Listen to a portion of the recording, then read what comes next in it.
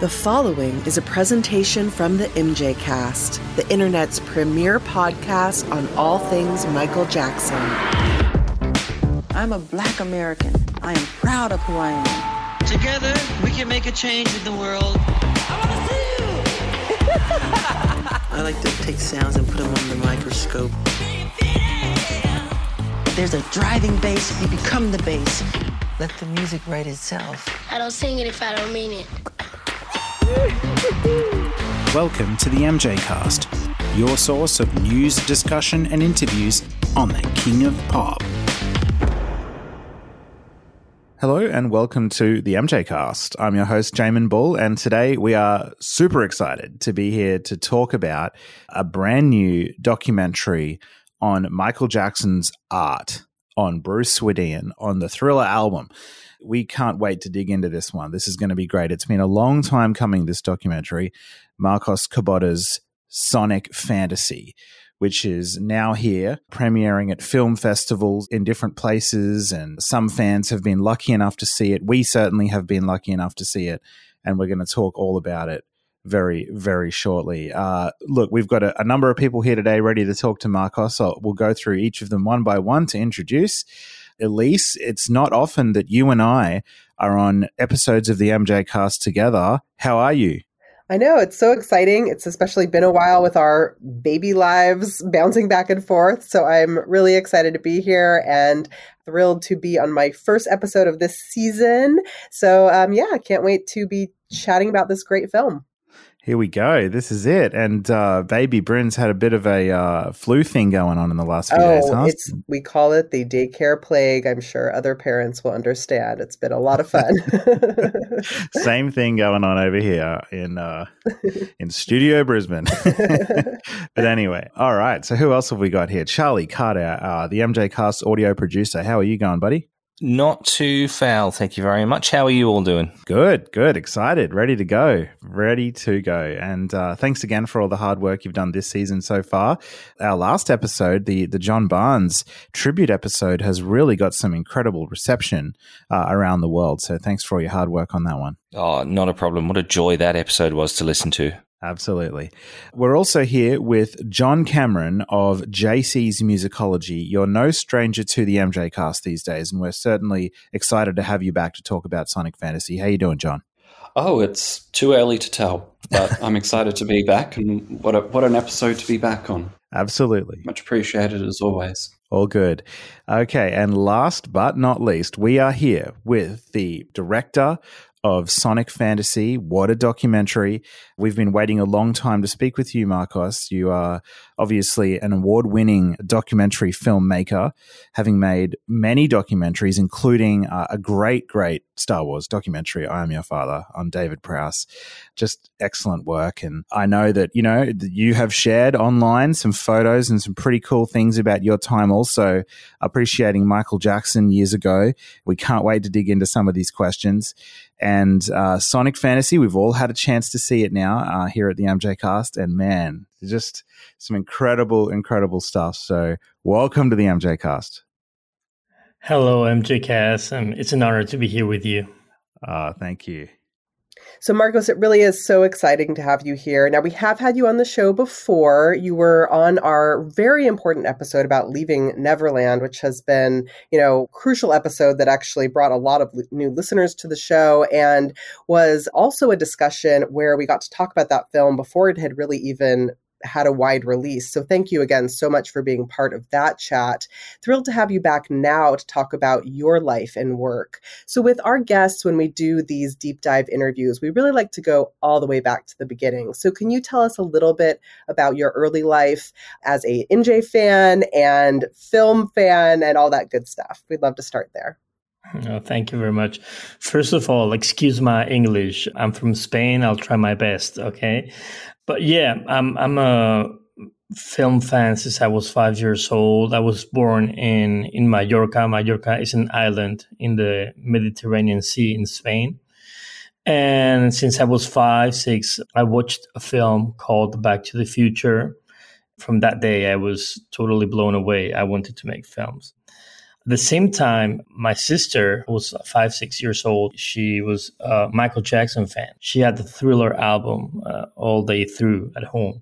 I did not become a fan, but it was more, I liked Michael. And if you ask me at that time who was my favorite artist, I always say Michael Jackson. And that went till Bad Era, all the bad things, Dangerous. And I guess in history, that's when I started feeling a little bit different about Michael. It was like, wow, this is much more than my favorite artist.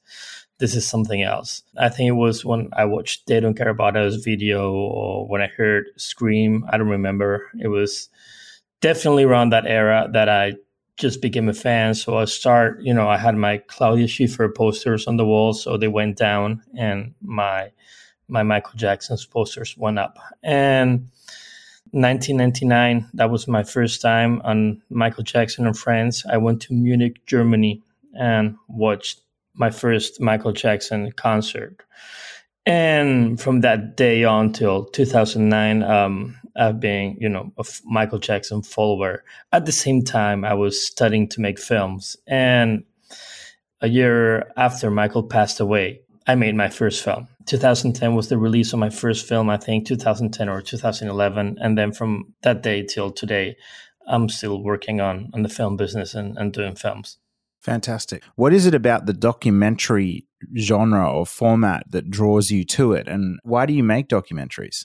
I just don't make documentaries. When I start a film, I just want to make a film. I don't care if it's an action film or horror movie, or I've done both. I've done documentaries and regular films. So it depends on the time of my life. I like to tell real stories, and I like to tell real stories about people that are on the background. And I'll try to explain myself. I try to tell stories about people that are on the background of big stories. For example, I did the I Am Your Father movie, and I told the story about this guy called David Prowse that no one knows him. Well, some people know him, obviously, but the general public doesn't know who he is.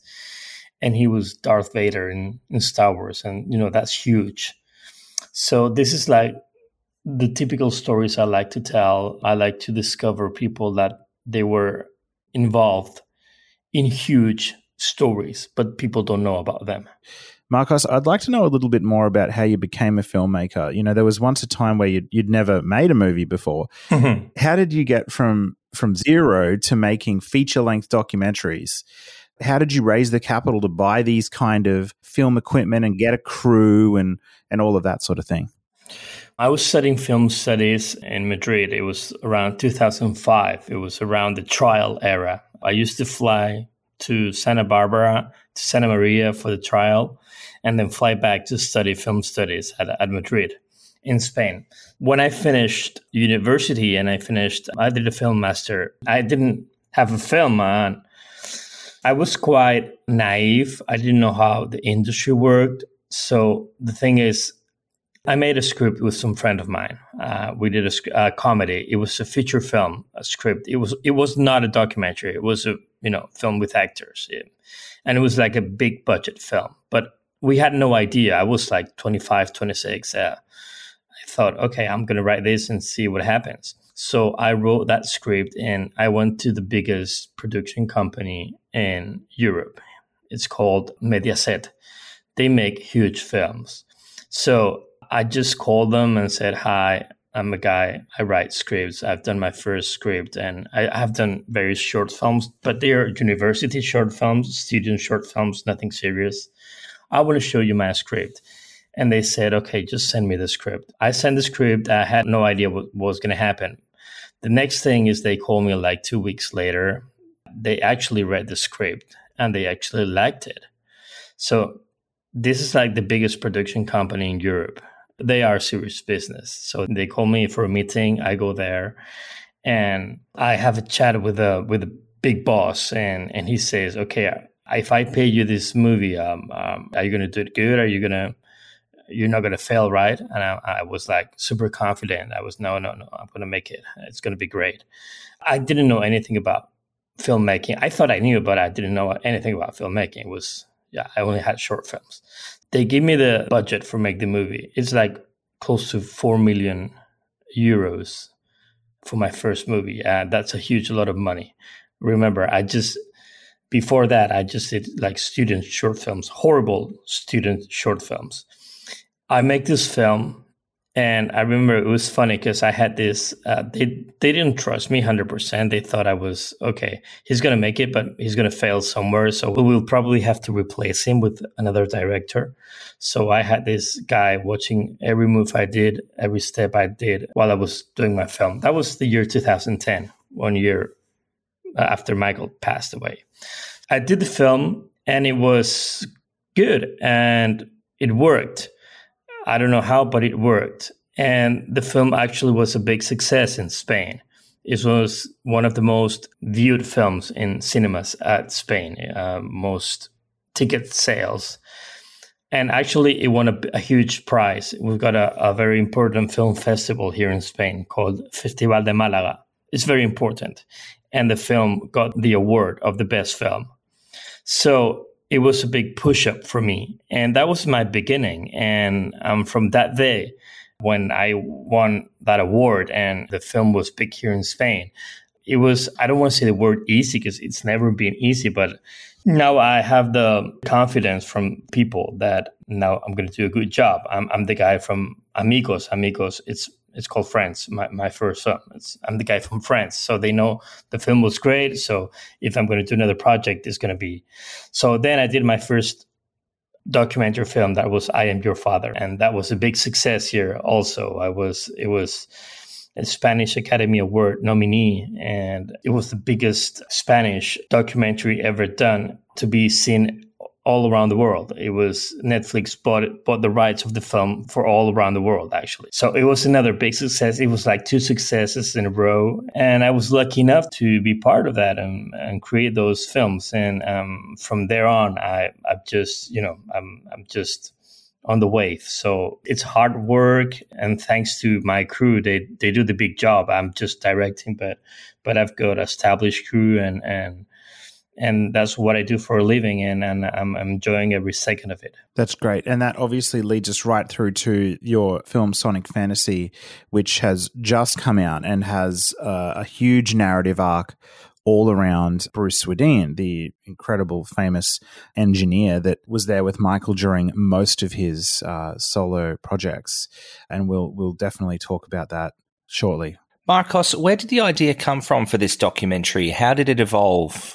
Well, when I started my career, basically when I started to have success here in Spain and started being a solid director, at least here in my country, the idea of making a Michael Jackson related movie was always in my head because I was a fan. I'm still a Michael Jackson fan. So now I had the power to make movies. So there was always this in my brain. One day I was with 2 good friends of mine, Michael Jackson fans. They are called Tony and Laura. They are the guys behind the MJ Hideout forum. I told them, okay, so I have to do a Michael Jackson documentary. It has to be a story that the general public doesn't know. Suddenly, Bruce Swedien came into my mind. And I said, everyone knows Michael Jackson. Everyone knows Quincy Jones. Who knows who's Bruce Swedien? Obviously, the Michael Jackson fans know them, but I tried to make documentaries not only for Michael Jackson fans, but for everyone, so everyone can watch. You don't have to be a Michael Jackson fan.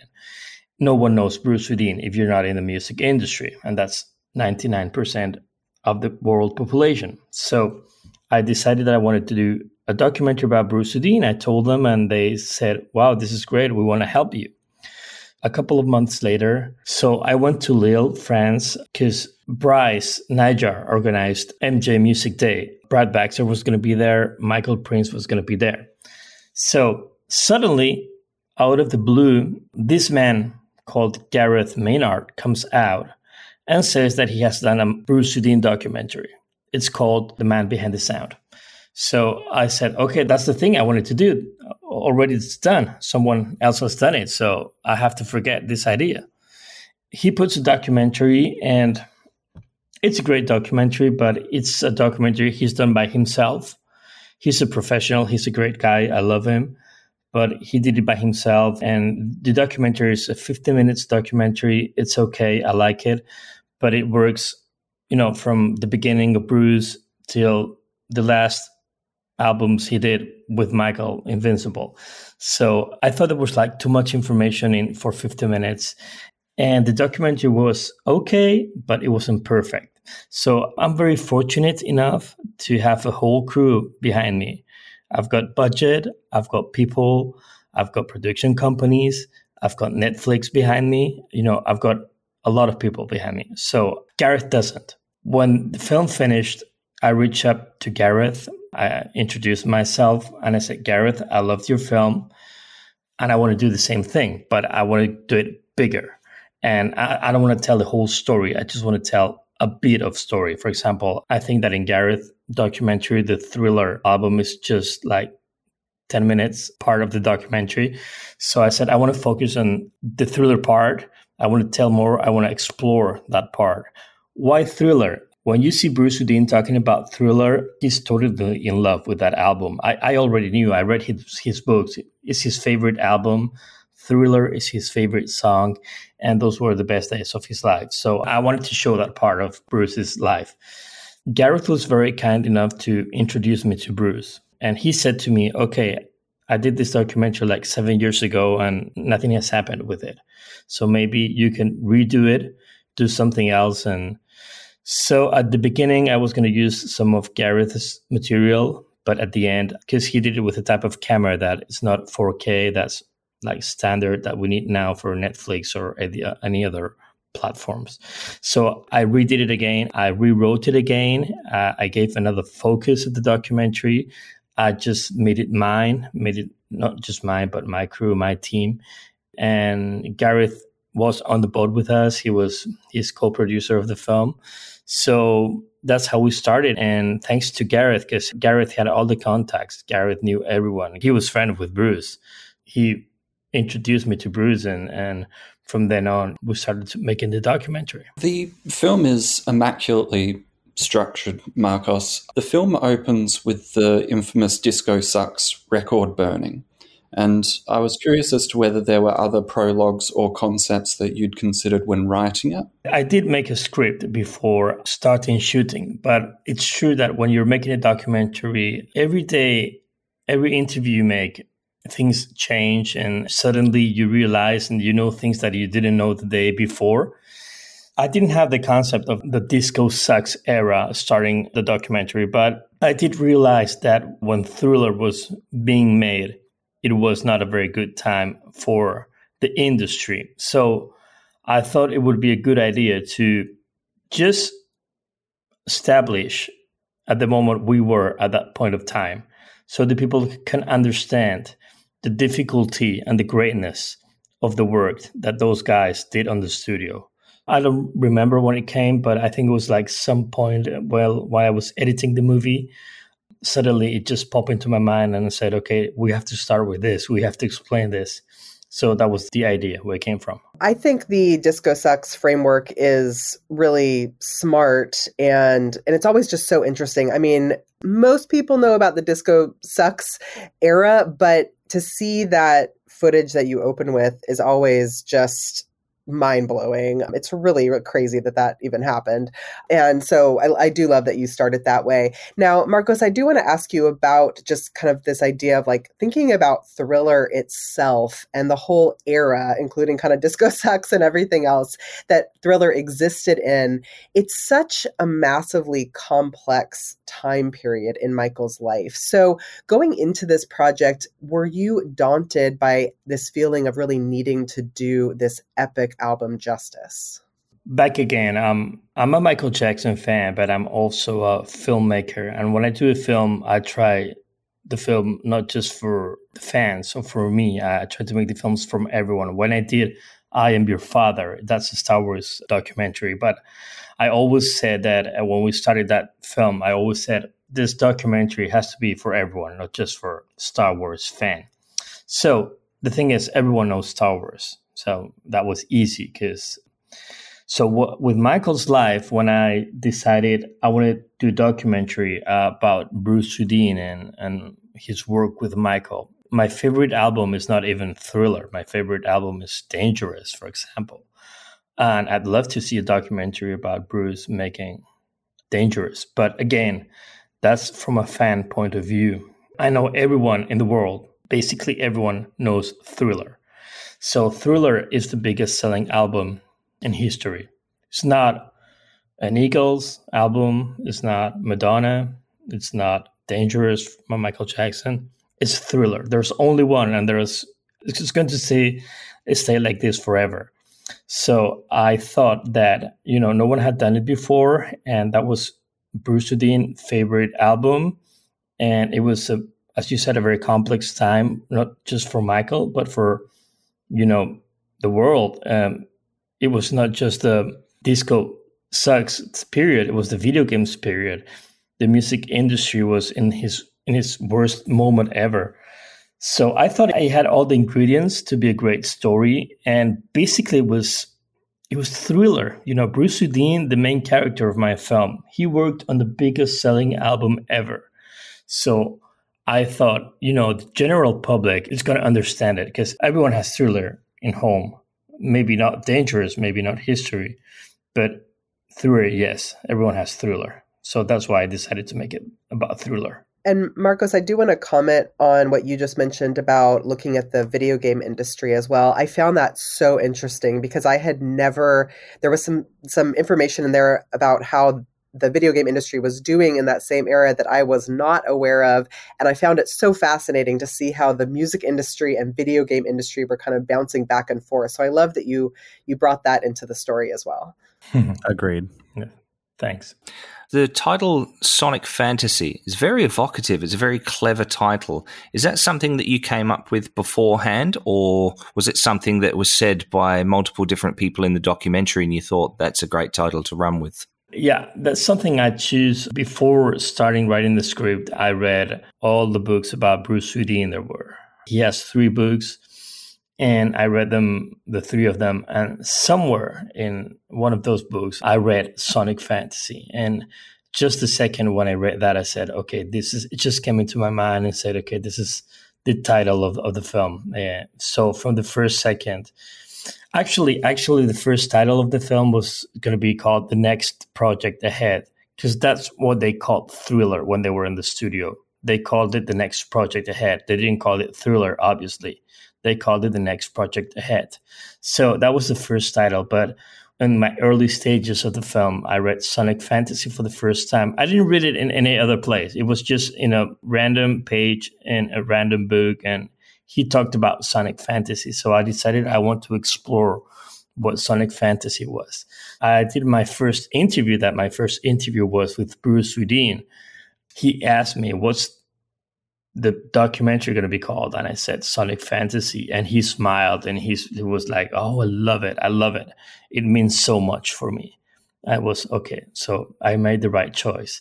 And this is basically a documentary about Bruce Swedeen. So it was very important for me to have his approval on the title. And that's what they came from. And so every time I interviewed someone for the film, I did ask for Sonic Fantasy. And most of the people, they knew what it was. One of my ideas for the movie is to create this title that no one knows what it is, but you, at some point in the film, you watching the film, you get it. You go like, oh, okay, now I know why it's called Sonic Fantasy. Yeah, I love it. Such a great title. There seems to be an intentional creative decision within the film or the process in making the film to focus mainly on the music of Thriller. Things like the short films, the Victory Tour, Michael's appearances during the time period, maybe except for the Grammys, the Pepsi burn, all of these things that happened around that era are kind of, not spoken about. Even though you had collaborators that were involved in some of these projects, like, for example, Vincent Pattison, who worked on Beat It and Thriller, why did you make the decision to narrow down right in on the music?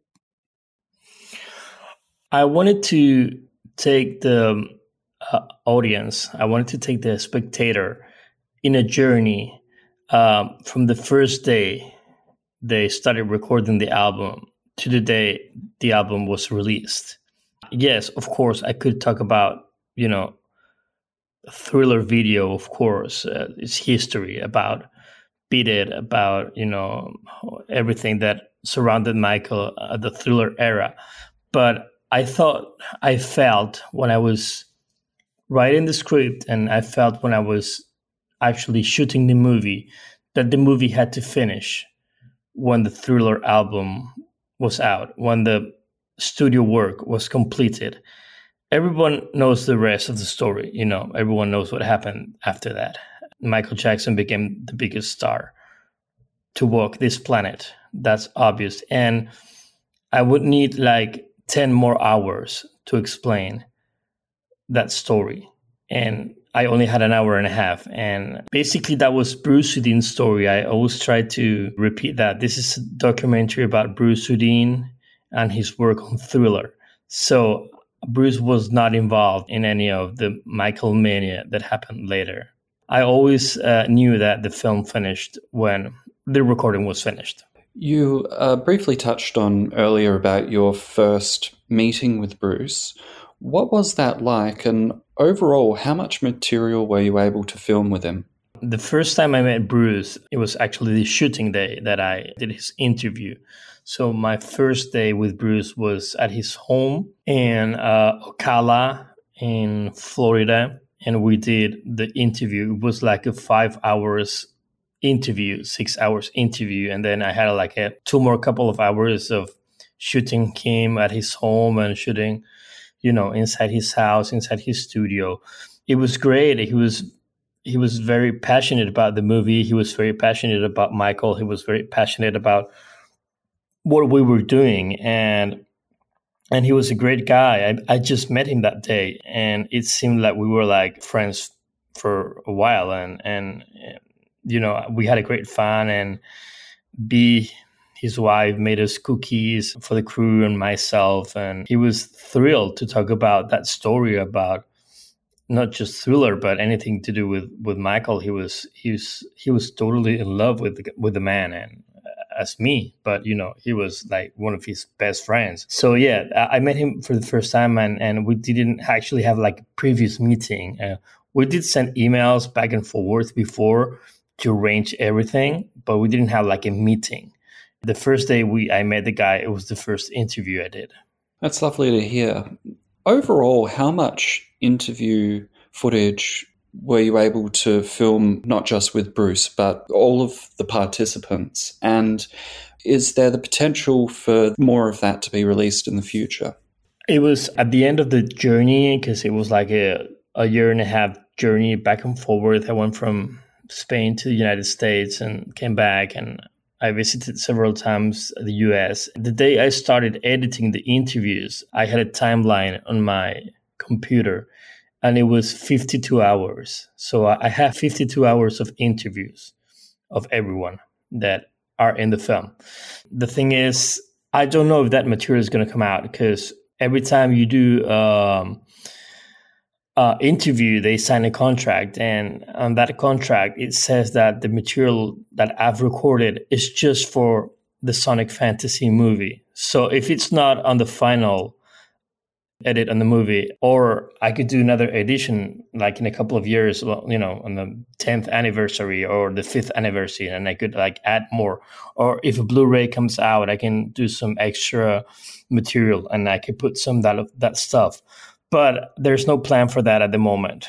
Marcos, just to jump in to follow up on that for a moment, I certainly hope that B will agree to releasing some additional material in the future, because it is clear from the interview snippets we get of Bruce that you guys clicked right away. He really wants to tell these stories so much, and there's a warmth and an intimacy in all of the interview footage with him. So as fans, I really hope we do have the opportunity to see more of that in the future. Fingers crossed. Oh, yes. Yes.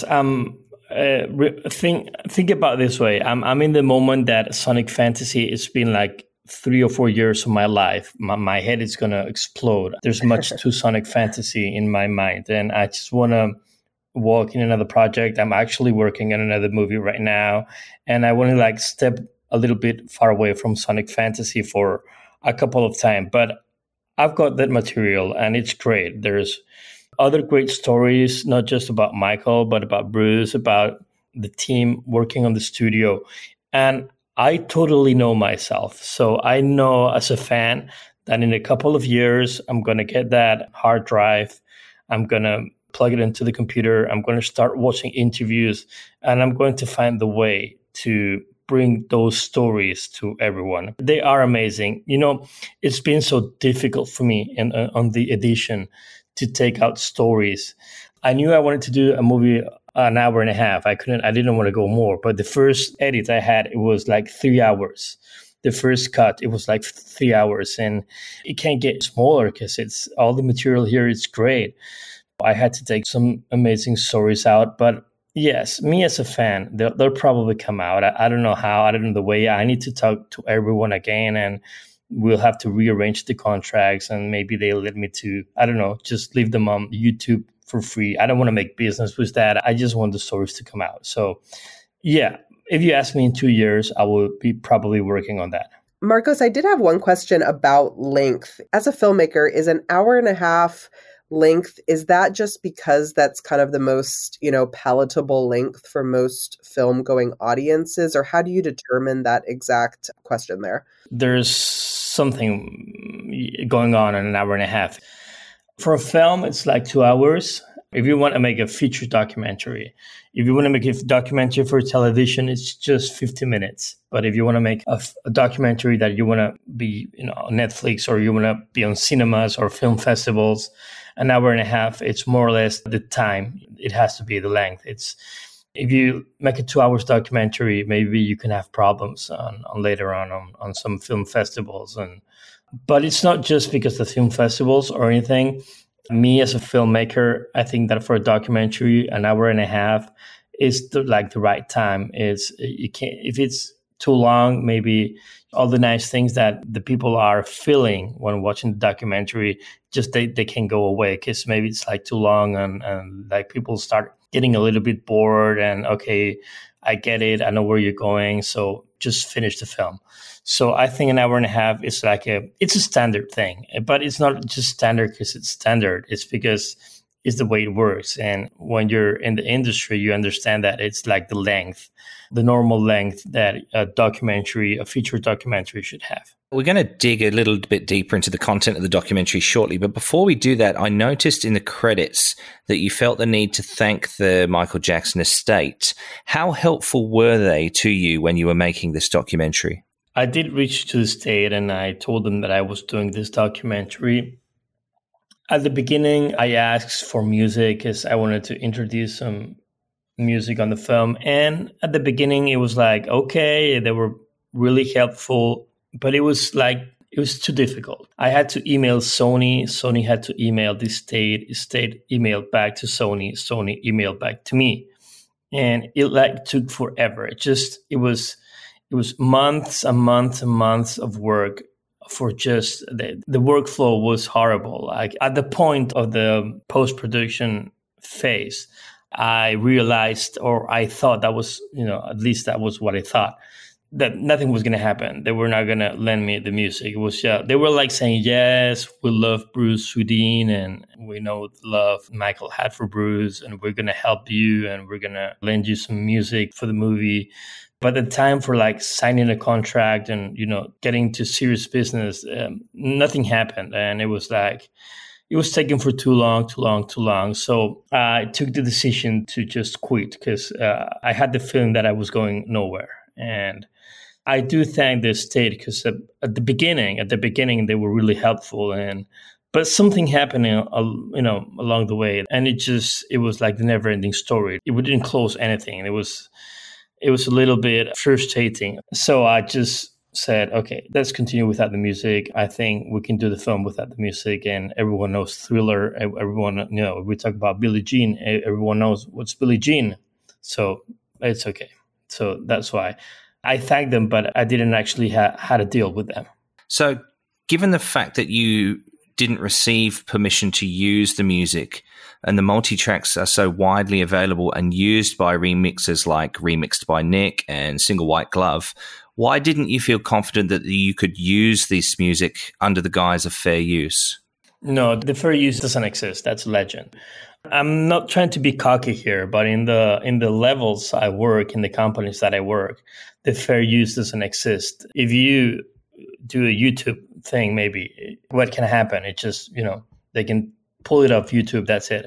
If you're doing a film for Netflix and you use material that is not yours, it's copyrighted, I could be in a big trouble, a big problem. And the company that I work for, they could be in a big problem. So there's no other option that, you have the rights or you don't have the rights. There's no free use or anything. Every time you see a film and they use Michael's music or Michael's video and they talk about the fair use, they can sue you. They can sue you very, very, very big, and you can be in a big problem. So using Michael's music without the permission of the Michael Jackson estate was never an option. You know what's interesting about that? I don't want to go down the rabbit hole of the allegations or anything like that in this episode, but I do remember that, we've talked about Leaving Neverland. You were on our Leaving Neverland roundtable, and when you watch that quote unquote documentary, it does have quite a bit of Michael Jackson music in it. There's, the Thriller short film is in it for a period of time, and there's quite a bit. And, Dan Reed talked about fair use and all of that kind of thing.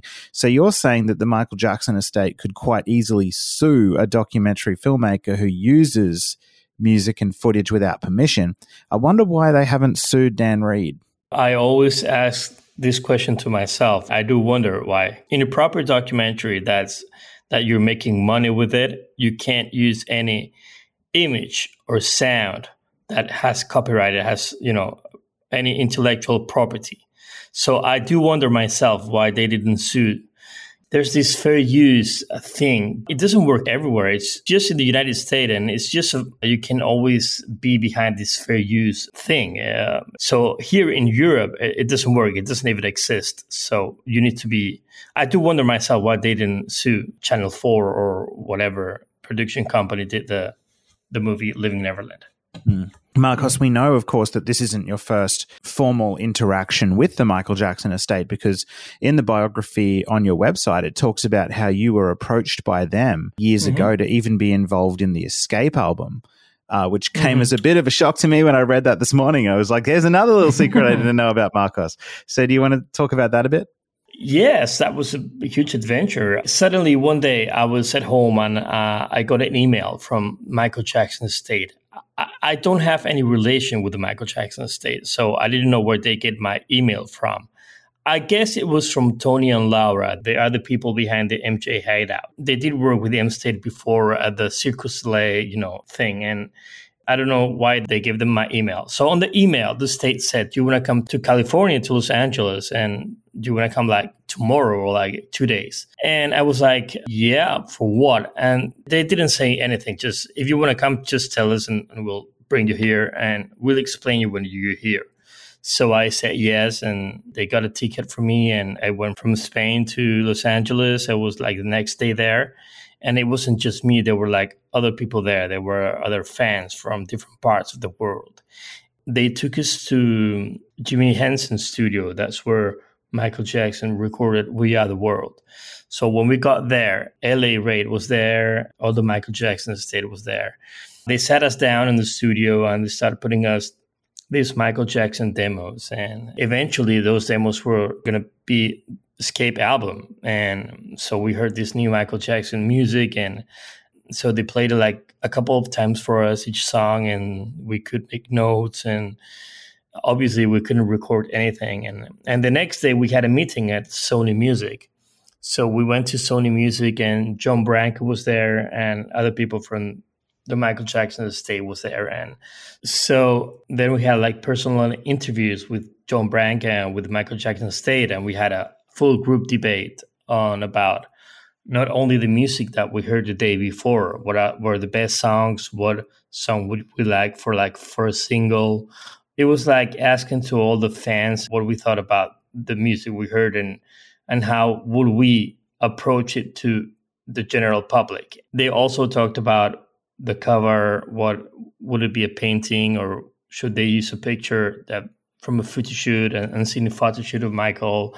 We're like a whole day there, like talking about this project that we didn't even know the name of. Then we went to dinner and we still talked about the escape. And then like 2 days later, they booked flights back home. They booked a flight for me back home to Spain. And the next thing I knew, I was getting to Spain. And a few weeks later, we had been not working, but helping on the state on the new Michael Jackson upcoming Escape album. That's pretty incredible. So the songs that you heard in the studio during when they were showing the demos, were they limited to the songs that were on the album, or did you get to hear some of those rarer tracks that were considered like Hot Fun in the Summertime and those kind of songs? No, we just heard the 9 songs, the 9 demos. We heard the demos and then they put us the new versions of the songs and they asked what opinions do we had for the new versions, if we prefer the new versions or we prefer the demos and those kind of questions. But we didn't hear any other rare stuff that I haven't heard before. Wow. Okay. Were there any voices in the room amongst these prominent fans that were preferencing the demos and Michael's original material, or did it seem to be more in the favor of the remixes? No, it was unanimous. We all preferred the original Michael Jackson demos. The remixes were okay. I get it. I understand it. I'm a Michael Jackson fan, but I also I'm in the entertainment industry. I do get it. They have to do this new mixes for the new people that are going to become fans. But me as a fan, we all preferred the original demos rather than to be honest, there were good mixes there. I don't remember the mixes because I usually listen to the original ones, but I remember like the single one that Love Never Felt So Good. There was this demo. There's mix that it was okay. I liked it. But we did all prefer the original songs. Yeah, me too.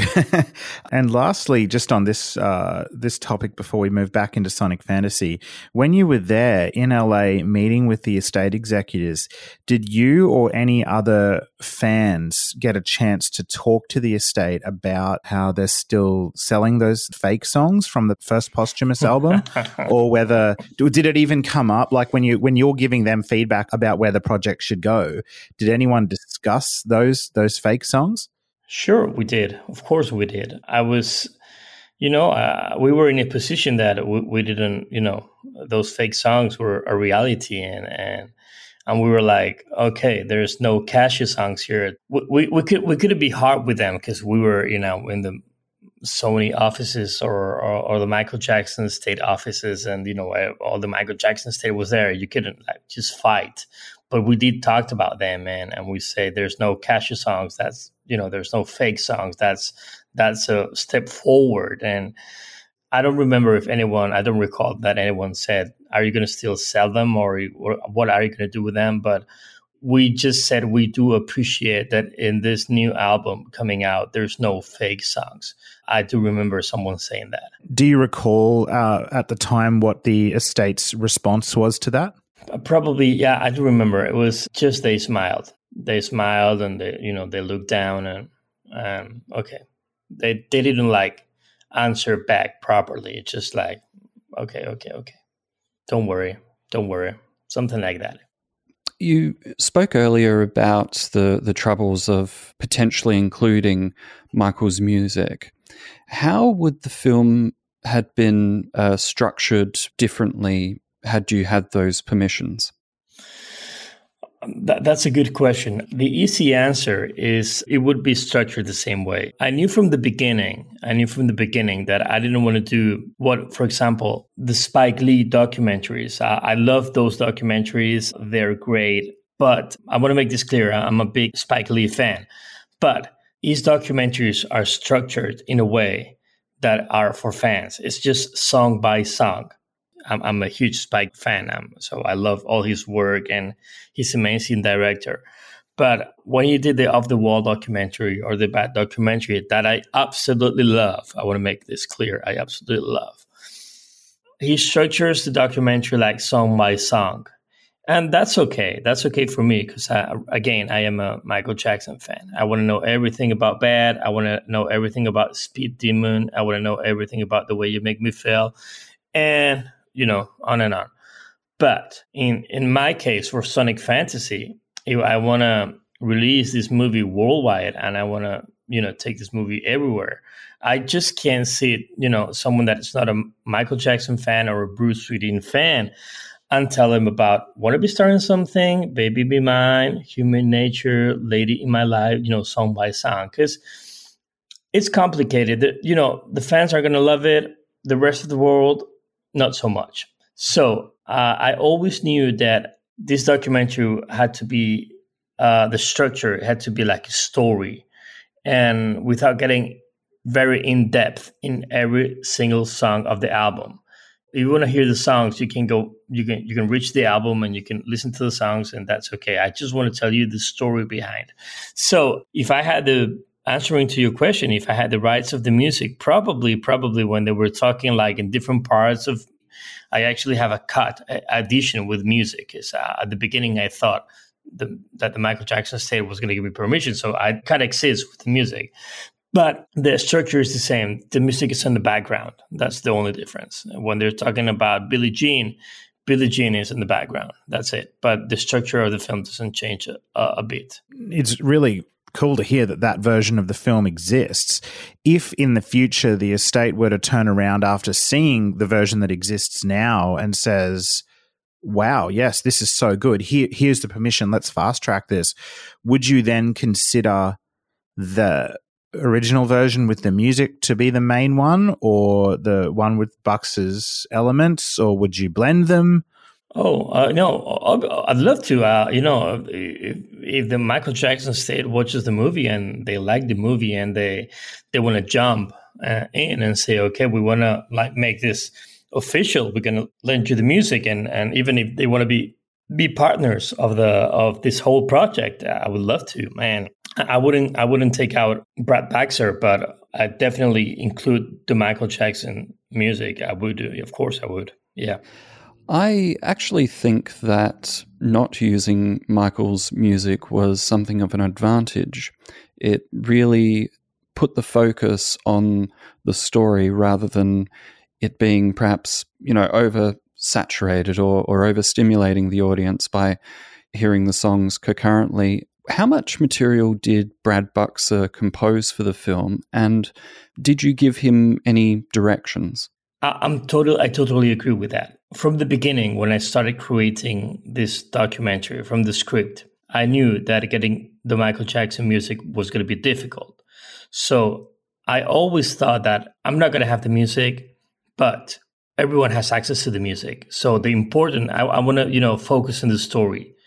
Everyone, it's a click away from hearing Thriller or hearing Beat It or hearing Lady in My Life. But they're not in a click away to hearing, Bruce Springsteen talking about how they recorded Beat It. So I did want to focus from the beginning in the stories rather than in the music. That was from the beginning. So again, that was my mentality. And even that I said before that if the state would let me, of course, I would put some Michael Jackson music, but not all of the music. I only asked permission for 2 songs. I didn't ask permissions for the whole album. I did ask permission for, I think it was for Billie Jean, and the other one was Beat It. That's it. I didn't ask for any other song. So no, I didn't want to be a documentary with song after song after song. I'd rather focus on the stories and focus on the people. And yes, there's much more material about Brad Baxter. I worked with him. I didn't give him any instructions. Why? Because he's Brad Baxter. Come on, he's one of the best music creators to ever existed. He's a legend. He's amazing as a person, and he's amazing as a professional. So I told him about the story, and we sat down. I did have some meetings with him before, and we got together and we did some rehearsals, and we actually had a singer there that sang some of the songs he played. But again, we didn't get the okay from the state, because I had a lovely female singer singing Human Nature and singing Billie Jean in a beautiful, beautiful way. The state said no, and they didn't give us permission for that. They said, we can give you original music. You don't need to put this female singer singing Human Nature or Billie Jean. But then, as I told before, they never gave me any original music. So I didn't have neither the original singer, neither the original music. So I did record a lot of things with Brad Baxter, and my only instruction to Brad was, you've worked with Michael for more than 20 years. Just try to go back to those days and bring it up to here, bring it to the stage now, and just feel free. You are Brad Baxter, you're Michael Jackson's musical director. So you do whatever you want in this film.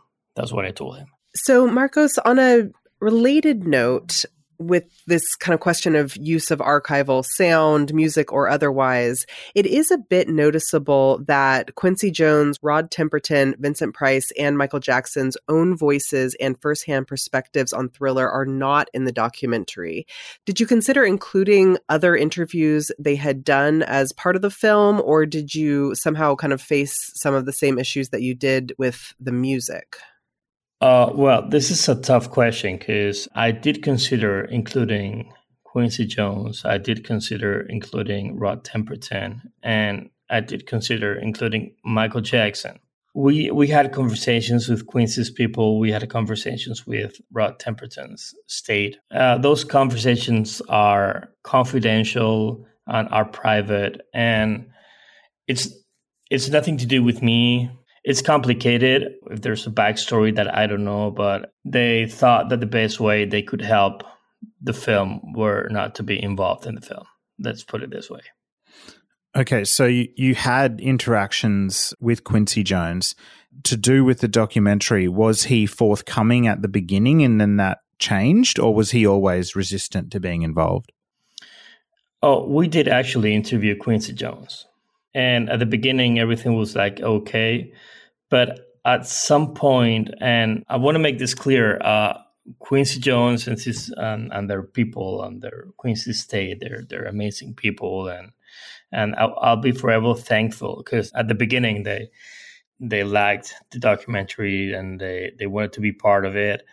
But again, my conversations with Quincy Jones people are confidential. And at some point, and again, it's nothing to do with me. It's nothing to do with Bruce. It's nothing to do with Sonic Fantasy. At some point, they decided to walk away and they asked me to not include Quincy Jones' interview in the film. So, of course, I respected their wishes and that's what I did. And so I thought the story, I could tell the story without Quincy Jones. I'd love to have Quincy Jones, of course, and I loved the interview we did with him. But that, again, it's on a hard drive somewhere, and it will be there for forever, I guess. Yeah, understood. Yeah, I'm just trying to orient my thinking around why this may have happened, and I appreciate you can't talk about the confidential details of the communication. I know, obviously, there was some bad blood between Quincy and the estate after This Is It came out. There was a high-profile lawsuit around the music of Thriller being changed up for that film, which resulted in lawsuits. Yeah, I'm just trying to figure out why that resistance may have been there, but yeah, I appreciate that you can't talk more about it. Mm-hmm. Again, going back to, I hate to keep mentioning it, but Leaving Neverland, do you think that there may have been some resistance from different groups to the documentary, the way that you'd made it, because that documentary had come out just, a couple of years prior? Yes, obviously. It did happen. I could sense it because, the Living Neverland documentary was out. Even though I started working on Sonic Fantasy way before Living Neverland was released at the Sundance Film Festival. But when I had to start doing the interviews, and Living Neverland was there and it was at his peak. So you have to understand, they don't know who I am. I'm just a director from Spain that is making a documentary right now. Right now, at this moment, that Living Neverland, is like a big thing, unfortunately. And everyone is like, okay, so who is this guy? Is this the new Dan Reed? So I'm going to be involved in any kind of documentary that it's going to be, even the Sweden family, they were not 100% confident of what I was doing. And I guess I could probably 80% of the interviews or the people that were on the movie, they were like, okay, so what are you going to do with this? What is the film about? Is there any, smelly stuff there? Are you going to change? Are you going to, so I hope now when they see the documentary, I hope now, the documentary is out, everywhere, and they're able to watch it.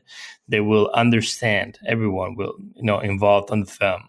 They will understand that my original idea, it was real. This is a documentary made from love. This is a documentary made from admiration, and there were like no fishy thing going on. There's no second, story behind it or anything. But yes, definitely Leaving Neverland was a big deal at the moment, and it was a problem for me because, there are a lot of people who didn't trust me. Coming back to, you spoke earlier a bit about the complexities of attaining rights to play music. One of the things that I found very interesting about the film is that there are snippets of footage from the making of Captain EO and that clip of Michael dancing from the unauthorized interviewers. It's been bootlegged on VHS for years. And also snippets of the Seth Riggs vocal warm-up tape. And I was curious as to what are the processes of attaining rights for those types of footages which are unofficial. Yeah, okay. So again, I'm very fortunate enough to have a great team behind me. And I've got a fabulous production team. So not all the footage that I used for my first cut, I got permissions of everything. So I had to, keep up changing and some snippets of stuff we couldn't have. We couldn't get in touch with the original author or the owner of the copyright. So how does it work? They do an incredible job that I can't do. They are like internet hunters. They search, for example, the Captain EO. They look who's got the right of that. And they like research everywhere. And they find that, for example, Captain EO is from Disney, but Tokyo is not Disney US, it's Disney Tokyo. So they get in touch with Disney Tokyo and they reach an agreement. And sometimes it's just they signed it for free and you can use that for free. Other times you have to pay. And that works with everything, with every single picture, photograph, or video there is. My team has got in touch with the owners of the clip. And even sometimes it does happen that the owners of the clip, they don't even know that they own that clip. They totally forgot about it because they were like ages ago and they don't know, okay, is this mine? So yes, it's yours. You can there's like some special web pages that you can research and some special phones you can reach and ask for those type of information. So that's basically my team. I don't do that. I just get an email from someone from my team and it says, okay, we have the rights for this now, so we can use that on the film. So I say, okay, perfect. So, or sometimes I get the email say we couldn't reach, the guy, the owner of this picture, and you have to take it off. And that's something I have to do. Very interesting. As you were filming around Bruce Swideen's place, were you able to get any kind of insight into his tape collection, which he's shown in some other interviews he's done? Yes, I saw his tapes, but I did have a special request from Bruce Swideen to not film his personal tapes. And obviously, I did respect that because I saw the tapes, I saw what he has there. And I'm sorry I can't answer you, fully this question because I think it's confidential, it's private, it's the Swideen's family personal belongings. So, but yes, I did saw all the tapes he had there, and there are not a few. There are a lot of tapes there with a lot of stuff that we as Michael Jackson fans would love to listen. I can tell you this. I can tell you that at the end of the interview, at the end of the day, actually, Bruce Swideen said to me, okay, Marcus, I want you to sit here. So he sat me in his chair in a position that it was like a specific point of the studio. He said, sit here at his personal studio. And he played Billie Jean in a way that I've never heard Billie Jean before. I've been to Michael Jackson concert. I was in the first row at the Madison Square Garden, both nights. I've never heard Billie Jean the way I heard it on Bruce Swedeen's studio, whatever he played on that day to me. It was like the mix was the same. It was the final mix. It wasn't like other mix, but it sounded totally different to any Billie Jean I've heard. I can tell you that, and that was amazing. Wow! So, you talk in the documentary about how there's nearly 100 mixes that were done of that song in consideration for the Thriller album, and the one that we ended up getting was mix number 2. So maybe you heard mix number 14 or something. No, I did ask him. I said, Bruce, I might listen to special mix or something, and he said to me, no, you're listening to the final mix of Billie Jean. So it was the final mix, but it was, I don't know what it was, but I was like, wow, it was amazing. Marcos, as amazing as the documentary is, and there's so many wonderful things we can say about it, we did pick up that there's just a couple of little factual errors in there. Maybe it was accidental. But for example, in some of the interviews like Tyrell Jackson, where he was saying that Michael's car caught fire during Beat It's conception, well, we know that was Billie Jean. And similarly with Greg Phillinganes saying that he heard the Beat It demo at Havenhurst in the very early days, alongside Wanna Be Startin' Something and Billie Jean. We also know that Beat It was one of the very last songs to be even written by Michael for the album right at the end of the process. And I guess maybe we could put this down to, memory and just forgetting some key information on the part of some of the interviewees. When you get feedback like that, do you consider changing things later up when you know if there's a factual error, or do you just leave it in there because they were the words of the person being interviewed? It's a big debate. I do understand, and I had someone in the team that was like a Michael Jackson encyclopedia. His name is Tony, and he knows every data about everything about Michael and his recordings. And yes, when the film was finished, the Greg Phillinganes, the Tyrell, and even other one that you didn't mention, it was on the table that, okay, I think they are not remembering the story the right way. So what would we do? Do we have to take it or do we have to leave it? And this is a debate not just for Sonic Fantasy. It's just a debate for everything. And after like hours of thinking what's the right thing to do, I did talk again to Greg Phillinganes, and I did mention this.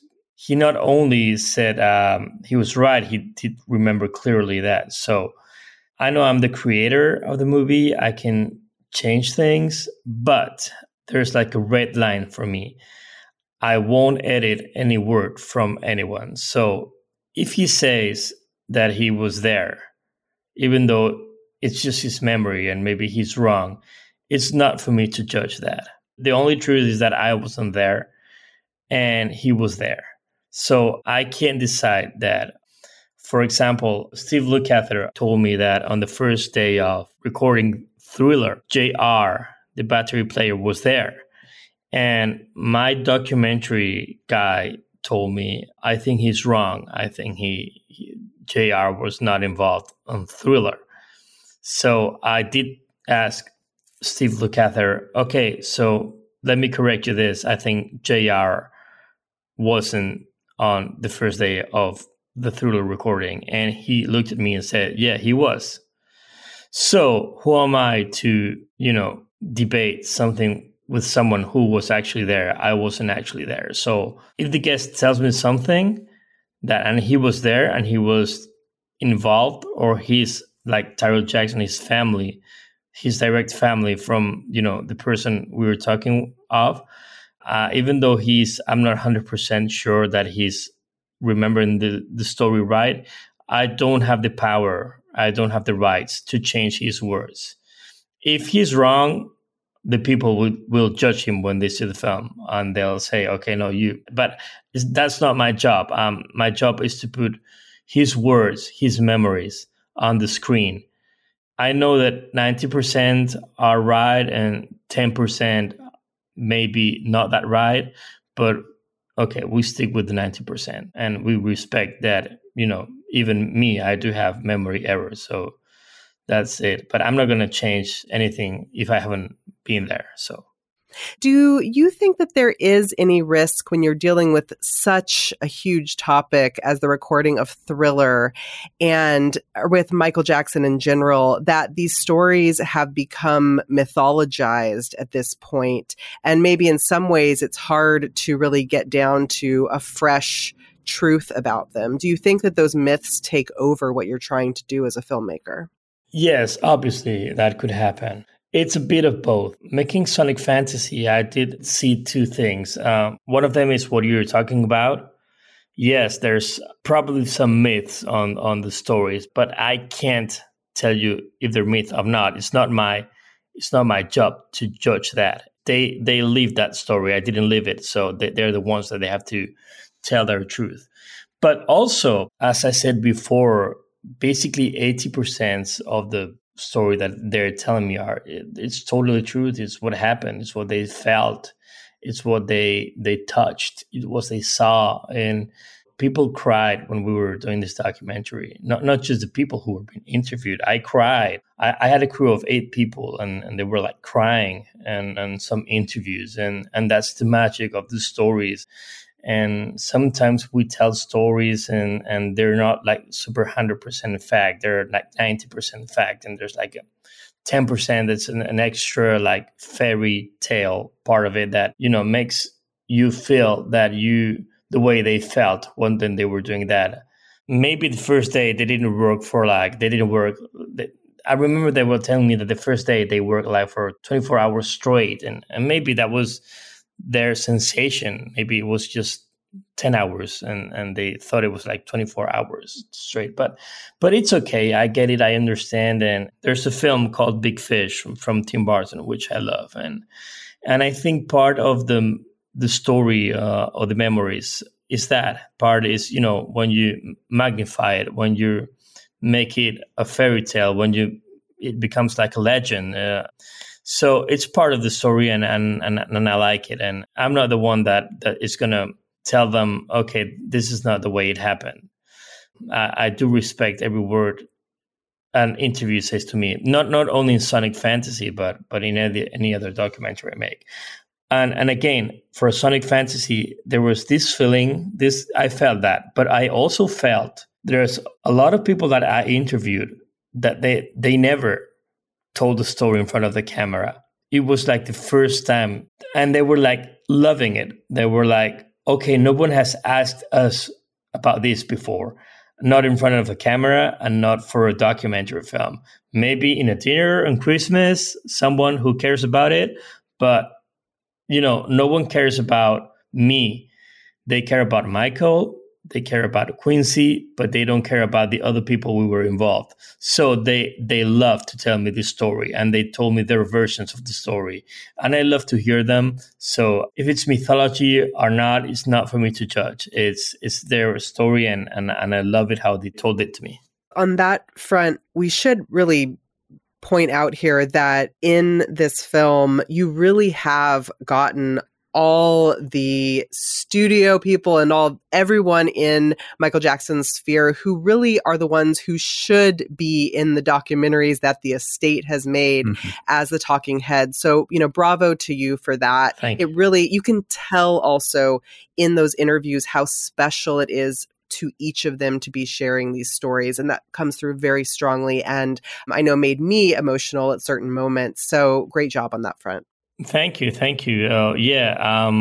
Again, this is a Bruce Swedien documentary also. This is like the first, and Bruce Swedien was a guy he was a studio guy. So I needed to make an atmosphere that everyone that talked about in this documentary about Bruce and about his work and about Thriller, they were studio people. And I want to create that atmosphere. So yes, thank you. The film is dedicated to your daughter. How did your time with Bruce, and of course considering his recent passing, how did that affect the way you see your own legacy? Oh, that's a question. That's a good question. The thing is, my wife and I, we have had problems to have, kids, and it's a long story that comes from a long time, So when I was in LA working on Sonic Fantasy, I got a text message from my wife telling me that she was pregnant.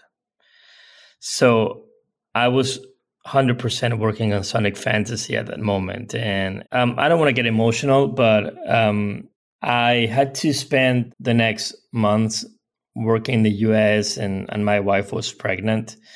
And I want to be with her, but I also wanted to do the film. And I did sacrifice my time with her and living with her, the pregnancy, to work on the film. And not only in the US, but when I came back, I had long edit hours and long studios hours working on the film. So when my baby was born, I knew that I want to dedicate the film to my daughter. And talking about the legacy, yes, it's very important, all the jobs that we do when we were living, because that's what are we going to leave to our, kids and people who love us. And Bruce is a perfect example. His legacy is one of the biggest legacies that you can ever imagine. And I do feel responsible to do the right work now.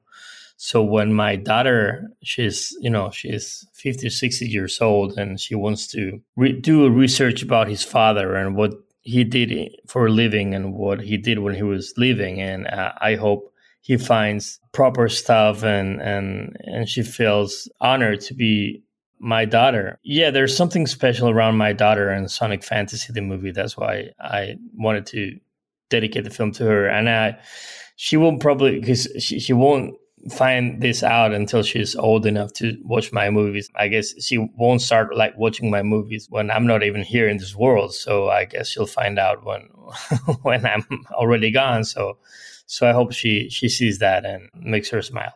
Well, that's a very special answer. Thank you. And also, I've got to say that emotional connection and intensity you're describing there, I think really comes through in the film. It's an incredibly sentimental and emotional experience watching it, especially the last 15, 20 minutes of the film when it's reflecting back on Bruce's life and career. I can certainly feel that come through.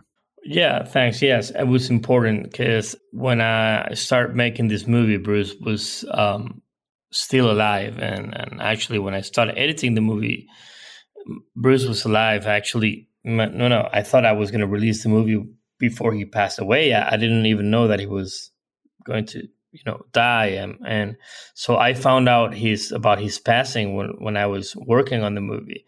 That event makes that, obviously when the movie finishes and you find out that Bruce has passed away, it's like you need to do a thought about what's your life and what have you done for your life for a living and all the great adventures everyone has had, and that reflects very well on the end of the movie. Well, I hope so. It's not for me to judge, but I hope it reflects and makes people understand that we are here for a small amount of time and we need to try to leave something for the future generations.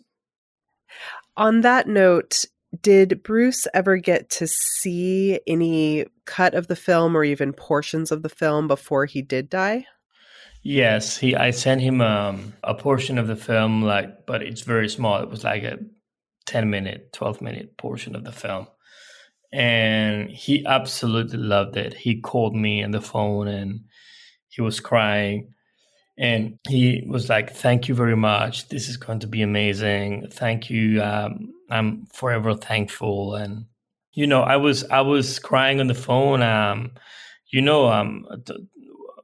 a big Bruce Houdin fan. So I've never dreamed about, Bruce Houdin calling me and saying thank you to me for anything. It was totally amazed. And yeah, he did see like a 12-minute first interviews cut of the film, and he absolutely loved it. But, my desire and my wish would have been that he could see the whole piece, of course.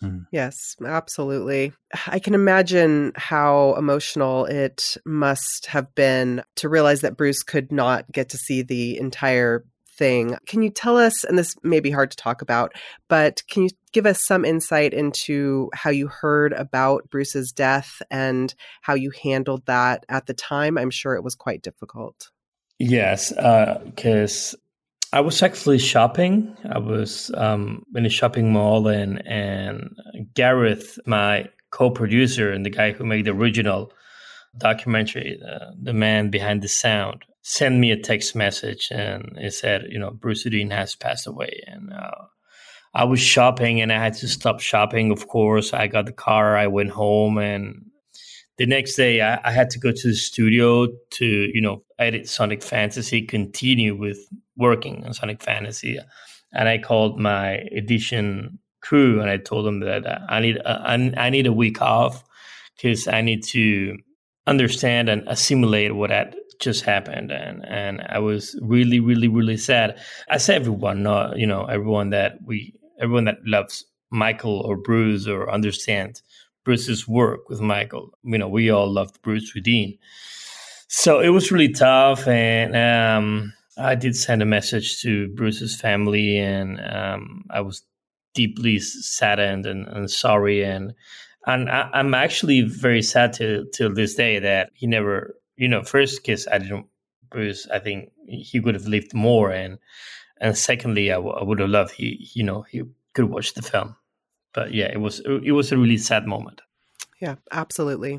I would like to point out too, one really lovely thing you do in the film, Marcos, is you really kind of present Bruce as almost this superhero with this idea of the Sonic Fantasy and being able to see the music as colors. And there's this lovely narrative going through the whole film of him kind of coming in at the last minute to, save the album, which is quite magical and made me emotional. And I'm sure that really resonated with his family. So I know that if he had been able to see the full film, he would have loved it. And I'm sure his family appreciates it so much.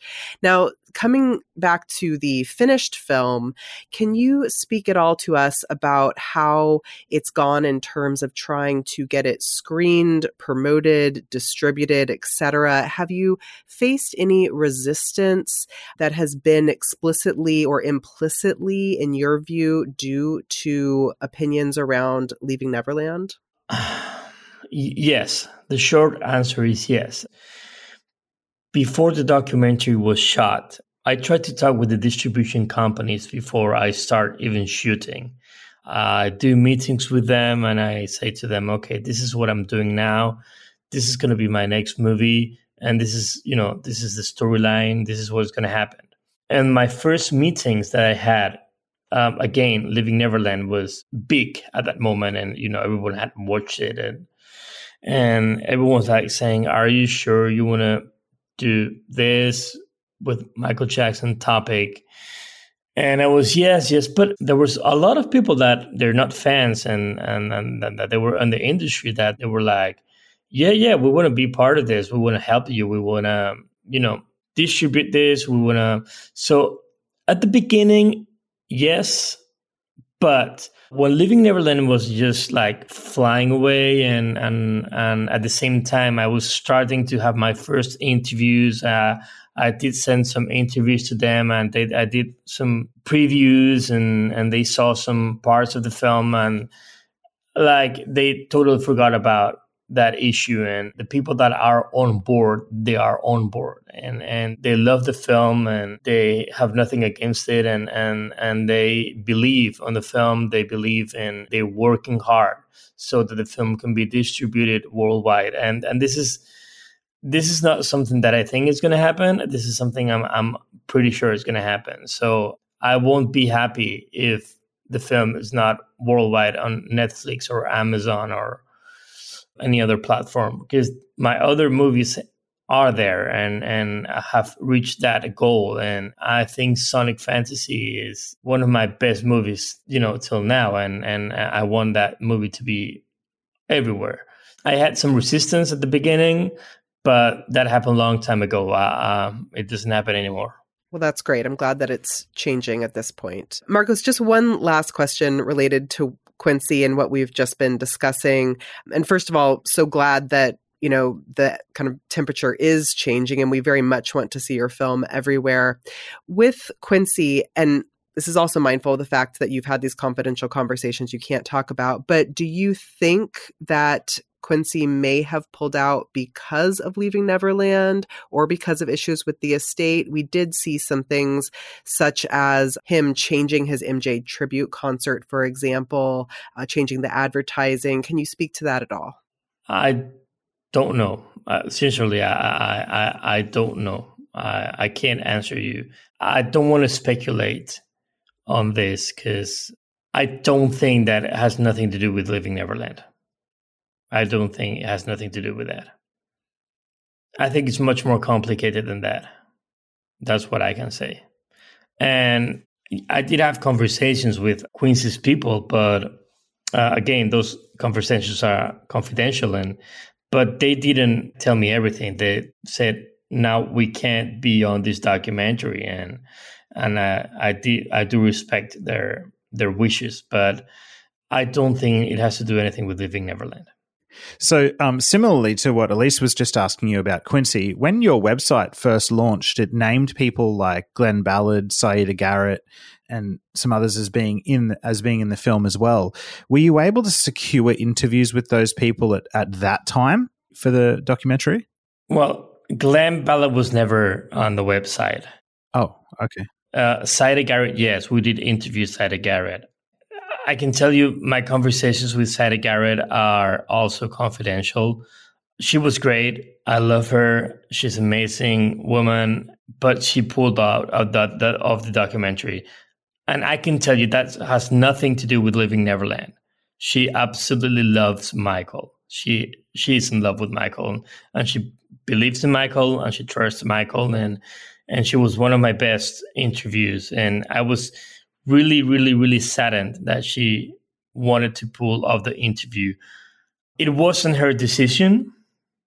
She called me and she didn't call me. She emailed me and she explained me that something had happened and she couldn't be on the film. So I had to take her off also. But nothing to do with Living Neverland. If they were on the website, it's because they were interviewed. If they were not on the website, they were not interviewed. So if the people that are on the documentary are not that they were on the website before and they're not in the documentary, it's because they, in some way or another, they wanted to be out of the film. Thank you so much for all of that, Marcos. We want to get into some fun chat here. And so we have seen from photos that you've shared that you are not so different from the rest of us. So right now we kind of want to jump into some of the fandom world. And so would it really be fair to say that before you were a filmmaker, that you were a Michael mega fan? And can you tell us a little bit about kind of really when you first got into Michael Jackson and what it was about his music that you connected with? Well, the first time was, as I told you before, I was, Thriller was all around my house because my older sister, she played Thriller all day through. But everything changed around the History era, even Blood on the Dance Floor. I remember watching the Ghost short film and I was like totally amazed and I became a Michael Jackson freak. But at that time, I was underage. In Spain, you need to be 18, so I couldn't, get an airplane and go anywhere. It was just so. When I was 18, the next thing that happened was the Michael Jackson and Friends concert in Munich, Germany. So I got a ticket and I flew there. And my parents thought that he's obsessed with Michael, and so that's going to end when he sees Michael, and okay, he'll see it, and that's okay, a tick, and that's it. So I went to the Michael Jackson and Friends concert, and I saw Michael for the first time, and that was year 1999 in Munich, and oh my God, that was amazing. And I got very obsessed every day. And so from that day till 2009, till I was, everything Michael did, I traveled. I didn't care if I didn't have money or anything. I just traveled around the world following Michael. And I traveled to see Michael like everywhere around the world. Every single news that he was in a place, I got a plane and I went there. And the first time I talked to him and I took a picture with him, it was year 2001. I think it was March. He was in the Oxford conferences. I booked a room at his hotel, the Lanesborough Hotel. I didn't wear any Michael Jackson T-shirt or anything. I was this young 19-year-old boy, but trying to dress fancy or nice to get in this, very expensive hotel that till this day I don't know how I paid it, but I knew Michael was on the third floor of the hotel, and I went to the third floor of the hotel, and he left. He was doing the Oxford conference, so I waited till he came back, and I waited beside the elevator for like 4 or 5 hours, and then he came back. The door opened from the elevator, and all the security people were there. All entourage people were there, and Michael came out. And I was just, I said to him, "Thank you for your music," because I knew that I wasn't going to have a chat with him. I knew that he was just going to pass through and that's it. And I thought that was my only opportunity in my whole life to talk to Michael Jackson. So I just said, go straight forward to what you want to say. And I want to say thank you for your music. So he passed through and I said, "Michael, thank you for your music." And he suddenly stopped and he turned around and he came to me and we started talking, and that was great. And I told him that I was staying at the hotel. So he said to meet him the next day, the hotel, the same place, same time. So the next day I was there and Michael was there and his people were there also. We started talking and we had a little conversation, and making a long story short, this happened for years and years and years and years and years until 2009. That the last time I saw Michael was at the same hotel, also on March, and it was after the "This Is It" announcement. That's absolutely incredible. Wow. I'm really interested to hear some of the kinds of things that you got to talk to Michael about. What were some of your conversations about? Well, they were not deep conversations. Remember, every time I was with Michael, it was not for a long period. Maybe it was like from 10 seconds to, 10 minutes. We didn't have like deep conversations about life. And it was basically what was happening at that moment. I remember the first conversation I had with him, it was before Invincible album came out. And I was like saying to Michael, I can't wait to hear your new music. And he was like, "Oh, you're going to love it. It's great. I'm still working on the studio." And I was like, "Is it going to take much longer? Because I can't wait." And he was, "Yeah, it's basically finished," or I don't remember. But when I had the opportunity to talk about Michael, we did talk about things that were happening at that moment in life, not only on Michael, but on life. For example, I remember once we were talking about the new Harry Potter movie came out. I don't remember which one came out, but it was like a Harry Potter movie. And he told me, "Have you seen the new Harry Potter movie?" And I said, "No, Michael, I haven't seen it yet." And he was like, "I want to be on a Harry Potter movie." And he told me that he called Rowling, the author of Harry Potter, and told her that he wanted to be on a Harry Potter movie. And she said to Michael, "I'm sorry, Michael, but only British actors can be on Harry Potter movies," because that's one of the things that I said to Warner Bros. One day I signed the contract with them, only British actors, and you're American, so you can't be in the movie. And Michael was really upset with that, and he told me about it, and it was like, "I want to be there, and I can't be because I'm American, but I want to be in the Harry Potter movie." So this kind of stuff, it was very superficial talking, but it was great. It was Michael Jackson, and it was lovely. I try to remember every moment because it's amazing, Marcos, can you tell us a bit more about attending the 30th anniversary celebration? And I'm always keen to hear from people that were there how it compared to the television edit. Okay, so I was on the 30th anniversary, and I was fortunate enough that Michael gave us, to the fans. Well, he didn't give us. He made us so we could reach to these tickets that were in first row. So I was in first row for both concerts. For me, it was amazing because you've got Michael Jackson on the first row when you're watching the concert, and you're totally amazed.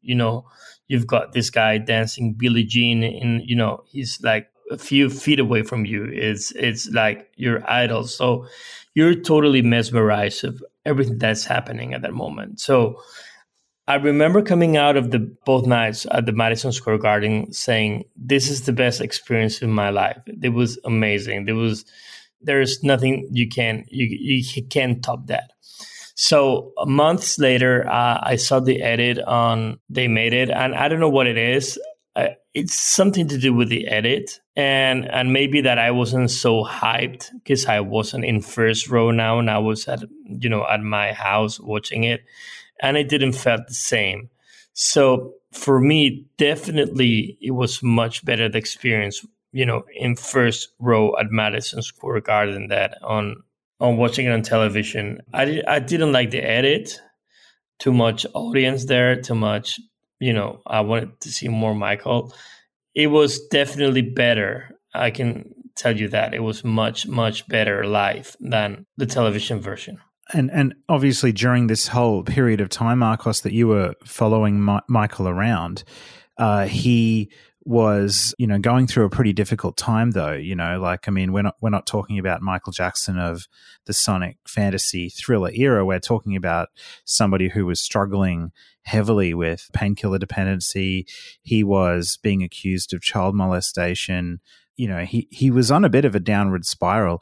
Following him around to all these different locations, did you get a sense of the amount of pressure that he was under and how difficult his circumstances were during that time? To be honest, no. Remember, I am a Michael Jackson fan, and I was young. I was totally starstruck. He was Michael Jackson. He was the biggest star in the world, and he was my idol. And so every time I saw Michael and every time I talked to Michael, everything was perfect. I didn't get the sense that something wrong was happening, even though, during the trial era, I talked to Michael, and I was there, and I talked to him, and I was like, wow, everything's great. Well, not everything's great, but I was amazed because it's Michael Jackson. I was totally starstruck. But when I got home again and rewatched those images again on the internet or on the news, there was something there that I was like, there's something going wrong. There's something that's not working, but I don't get what. I'm not talking about the trial because that was obvious, but there was other things that I didn't catch, I didn't get, and I didn't see at that moment. There was definitely something going on, and I didn't get it on that at that period, at that moment, live. I didn't get it live. When I was there, I couldn't see it coming. There were other people that they did. I remember some friends of mine that they were in the same situation as me, and they were big Michael Jackson fans, and after meeting Michael, we always had this like chat and saying about how great it was and how fun it was, and some of I remember Talia. You all know Talia. She wrote an amazing book a year ago, and she was a great Michael Jackson follower, and I remember talking one day to her. I don't know. We were in Las Vegas. I don't remember. And she told me there's something wrong. There's something going that we don't know what it is. And I was saying to Talia, don't worry. It's Michael Jackson. There's always something going on. But I guess I didn't realize I was too much starstruck. I was like too much amazed that I was talking or being with Michael Jackson to realize what was really happening. Yeah. Wow. And just so listeners, our listeners at the MJ Cast can get a sense of the scale of, how many times you'd actually seen Michael and how long you quote unquote followed him around for. Like, how many years was this period, and how many times do you think you physically saw Michael? Oh, well, it wasn't that much. It was, okay. Well, in years, yes, it is. It was the first time I saw Michael. The first time I talked to Michael, it was in 2001 in March on the Oxford speeches. But from there to 2009, like maybe 3 or 4 times every year, I had the chance to see Michael, to talk to him, to be with Michael, because I followed everywhere. I went to Berlin, I went to London, I went to New York, I went to Los Angeles, I went to Las Vegas, I went to Paris, I went everywhere he was. I tried to be there, and I managed to sneak in, and always being very respectful, not trying to, be in his private moments, obviously. But he when he saw me and saw my friends, he knew who we were, and he was very kind enough to talk to us, and so every now and then we had the opportunity to chat a little bit with Michael. So I'm one of the fortunate guys, but there's a lot of people that met Michael and talked to Michael much more than me. I'm not even one of top 10, but yeah, I was there for, since 2001 for, till 2009. The last time I saw Michael was, after the press conference, and I had the opportunity to chat with him, and I was with another fan. Her name is Joanna, but not the Joanna, not the French Joanna you're thinking. It's another Joanna. She's a British girl. She lives in the United States now. We call her Jojo. It was just Jojo, Michael, and me and hotel, and we had a very nice chat about the upcoming concerts, the This Is It concerts, and it was great. I was totally in love with the man. He was kind. I was a fan. He didn't have to treat me in any way because I was just a fan, but he was very kind, not just with me, but with all the fans that had the opportunity to reach him, and that were followers, and we had the chance to be with him. Yeah. Well, firstly, Marcos, for someone who, you say you haven't seen Michael that many times, but you seem to have seen him a hell of a lot more times than I have. The only time I saw him was at that O2 press conference from a distance. I mean, I could have chucked a tennis ball and hit him in the head, but that wouldn't have been nice, would it? I just wanted to ask you a couple of things. Firstly, when was the last time you spoke to Michael, and what was that conversation, if you don't mind sharing? I don't mind sharing. It was the day after the press conference for the This Is It concerts. It was at the same hotel. It was exactly the same date, at the same month, at the same place I saw, and I talked to Michael. I talked to Michael for the first time because I saw him before in concerts, but I never talked to him. So it was like March 2009, and he was coming from the theater. He had seen Oliver, and I was waiting for him at the hotel with this fan called Jojo. So Michael came back to the hotel, and we were waiting at the 3rd floor of the Lanesborough Hotel. And he came out of the elevator, and Jojo and I were there. And when he saw us, he came directly to us, and he was astonishing. He was. I've never seen him this way. And he was like, he started asking us what do we think about the concerts, and what were the reactions among the fans about the concerts. Remember at that time, it was 10 concerts. It wasn't the 50 concerts. And we were like, yeah, it was going to be great. And he was, to be honest, he was on it. He was like, yeah, I'm going to kill it. I'm looking forward. I want Prince and Paris were there. There were 2 little kids, and I want Prince and Paris to see me perform. And mainly he asked us, what are the feelings among the fans about those concerts? And at that moment, we didn't have all the information we have now. But at that moment, it was something huge. It was big. It was positive. And we were like, yes, Michael, this is going to be great. And he was, yeah. So at the end of the conversation, somehow I knew at that conversation that was the last time I was talking to Michael. Not because something was going to happen to him or something was going to happen to me, but for the last 10 years that I had the chance to talk to Michael, to be with Michael, he was not on the top of the game. He was the Michael Jackson of the trial, the Michael Jackson of, whatever. But now he was again on the top of the game. He was the Michael Jackson we all remember from, history, from Dangerous, from Bad, because he was, making this huge press conference and he was coming back. So I had the feeling that I had been very lucky for the past 10 years, but that luckiness, it was going to fly away. And that was the last time I was talking to Michael.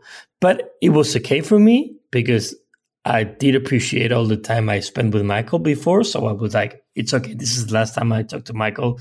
So I'm just going to record every single second of it. So at the end of the conversation, he hugged Jojo and then he hugged me. And I tried to keep, this hug in my mind. And then he he went to his room. And Jojo and I were going out. And suddenly Michael came out again from his room. And he said, "Remember, I'll always love you." And we said, "Michael, we love you too." And he said, "Good night." And he closed the door. So we were going back to our room and I was saying to Jojo, this is the last time I'm talking to Michael and it's been great. It's been perfect. He hugged me. He said he loved us and he said good night to us. And she was saying to me, "Oh, don't be stupid. It's not the last time you're talking to Michael." And yeah, it is, but I'm okay. I'm fine with it. He's going to be, again, the biggest superstar in the world, and it's going to be okay. And it's okay. Well, we all know what happened later, in June. So I wasn't prepared for what was happening, but I in a way, I did know that was the last time I was talking to Michael. So I kept every single word of that conversation in my brain. And yes, we talked about the kids. I mean, Prince in Paris. And we talked about London. Mainly, we talked about the concerts and that he was prepared and that he was looking forward. And that's it. It was like a 6-7 minutes conversation, but it was great. Wow. I just want to circle back to something that you mentioned earlier in the show. You mentioned about flying around to different locations to see Michael, and you included the trial in that. Now, you said you flew into Santa Barbara. Now, that sort of piqued my interest because I personally have flown out of Santa Barbara once as well in a light aircraft to go and view Neverland from the air. I just wanted to ask you about how you ended up flying into Santa Barbara and how you got from there to the courtroom at Santa Maria, and just that whole situation, how you managed the logistics of going over for the trial all the time. Okay, when I meant I fly to Santa Barbara, maybe I translated wrong from my Spanish. I didn't actually fly to Santa Barbara. I flew to Los Angeles. Then I got a car, right, and I drove to Santa Barbara Country, and then Santa Maria is close to there. So I didn't fly to Santa Barbara. I flew to Los Angeles. And yes, I went a couple of times to the trial, and I just went with my friends, and we went to Santa Maria Court, and we booked a hotel there in Santa Maria, and every day we had to wake up at 6 a.m. in the morning, and at 6:30 we were in courtroom, and we were outside the courtroom. So eventually, 2 officers will come out the courtroom with some tickets, like when you play bingo, some tickets. So they gave us tickets to everyone. We were outside and they would do bingo. And so if you were lucky, you got inside the courtroom. If you were not lucky, you stayed outside. A couple of times I went into the courtroom and sometimes I had to be outside. It was okay. So that's how it worked. So with that in mind, you booked your hotel nearby and you went to the court most, if not every day. Now, I've been to that court as well. just to have a look around, and it's quite a small area. I can't imagine how it was with all the fences and the TV trucks and the media set up there as well. Did you get to speak to Michael or any of the Jacksons or anyone that was involved in the case while you were in Santa Maria at all? Yes, I spoke to Michael, I spoke to the Jacksons, I spoke to Janet. Yes, it's a small place and it was like a circus. I don't remember exactly who was first, but I remember one time being the courthouse has like a patio inside it, and there was a way to access inside the patio, even though you were not in the courtroom, even though you couldn't just like be inside the courtroom, you could go inside the courtroom, but in the patio inside the building. So I did go sometimes to that patio, and I remember once Janet was there on the patio. I managed to talk to her, but it was like, Janet, we are here because we support your brother. And she was, oh, thank you very much. It was not longer. It was that just a basic conversation. The same happened with the Jacksons. I met them at the patio. And with Michael, every day, if you were not in the courtroom and you were outside the courtroom, you knew at what time this session of the day ended. So we drove back to Neverland because Michael was nearly every day he went back to his home. So we were like waiting for him in Neverland. So not all of the days, but a lot of the days, Michael pulled out his window and talked to us. And that's how we managed to talk with Michael during those days. I remember I'll never forget Michael saying to my friend and to me how much did he appreciate that we were there. Not me and my friend. He meant all of the fans. So I truly appreciate all of the fans of you traveling to Santa Maria and being here and being outside the courtroom and being inside the courtroom. I realized at that point how lonely was Michael and how he much needed us to be there. So I stayed for the whole trial basically, and that's it. Okay, so you could see firsthand Michael at the start of the trial, Michael at the end of the trial, and obviously you met him in 2001 in Oxford. So you'd seen Michael's demeanor and how he was in the years leading up to the trial as well. What did you notice specifically about his demeanor, his mood, if you like, just his general well-being? What did you personally observe during that time? I wasn't close enough to see any differences. Every time I was with Michael, I saw him the same way as he was. He was just Michael. I didn't see anything else. This is Michael, and he's smiling to me. He's talking to me. I never saw him sad. I don't recall him sad. I don't remember him being sad. I always remember Michael smiling, even in his worst moments. And when I mean worst moments, I mean on the trial. I remember Michael smiling, laughing. I also remember Michael. I've seen images of Michael shouting and being angry with some people from the press, but that was with people from the press, not with fans. And he always smiled to the fans. He always was happy with us. And so I to be honest, I didn't see anything wrong. I just saw a normal guy called Michael Jackson, and he was in a tough time. But with us, he was always smiling. He was being grateful, and he was being very, very nice. And now that the time has passed and I know more information, much more information than I knew at the moment, I do appreciate the effort that Michael did to make us think that everything was okay. Because obviously it wasn't okay, but we thought it was because Michael made us think that way.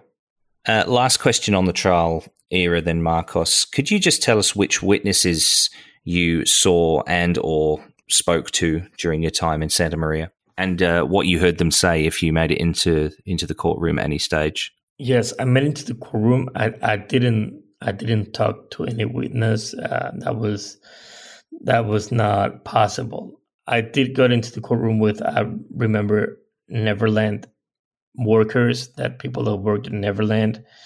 That was the time. I think Arabitho's mother was there also on the days I was there. So to be honest, there was a lot of information at that time, and not just what was happening inside the courtroom, but what we were reading outside the courtroom when we were coming out, and there was like news. And so I remember workers from Neverland talking about, how great was Michael. That's it. Nothing that we don't know. That's what I remember. And to be honest, most of the time I was looking at Michael, and I couldn't just sit there and hear. I was like watching Michael and how he was, and that's it. I'm sorry I can't give you more information about the trial. No, that's okay. But as I said to you, it was a lot of things were happening at that time, and it was very emotional for the fans, because we didn't know that we were in Santa Maria at that time, and we didn't know if Michael was going to go to jail or not. We believed in Michael. We knew he was innocent, but you don't know what's going to happen. So a lot of emotions happening at that moment. It's been like 15 years or more, 16 or 17 years ago, and I tried to remember only when I say positive, there was nothing positive about the trial, but when I say positive, I remember there were also some break times that my friends and I, we were, talking to Michael, or we were, just hanging around, and we went to have dinner, and, Cool. Okay. So just one more question about your experiences with the trial, Marcos. Were you in a position to observe Michael's reactions to the testimony that was laid out in court? Were you able to see his reactions? No, you could only see because we were in the back, so we only saw his hair. Sometimes you see his head moving and saying no, but you couldn't see his face. It just basically his head. And we only could see, because Michael was the first one to get out of the court when the session ended. So you could see, that was the only time you could see Michael's face. So he would stand up and he was getting out of the court. You saw his face. And yes, those days you could see Michael was sad. When he was on court, he was really, really, really, really sad. And that's the only time we could see his face on court. Mm-hmm. So, Marcos, thank you so much for taking us on this pretty incredible journey of you being a filmmaker and a mega fan. It's remarkable to hear all your stories.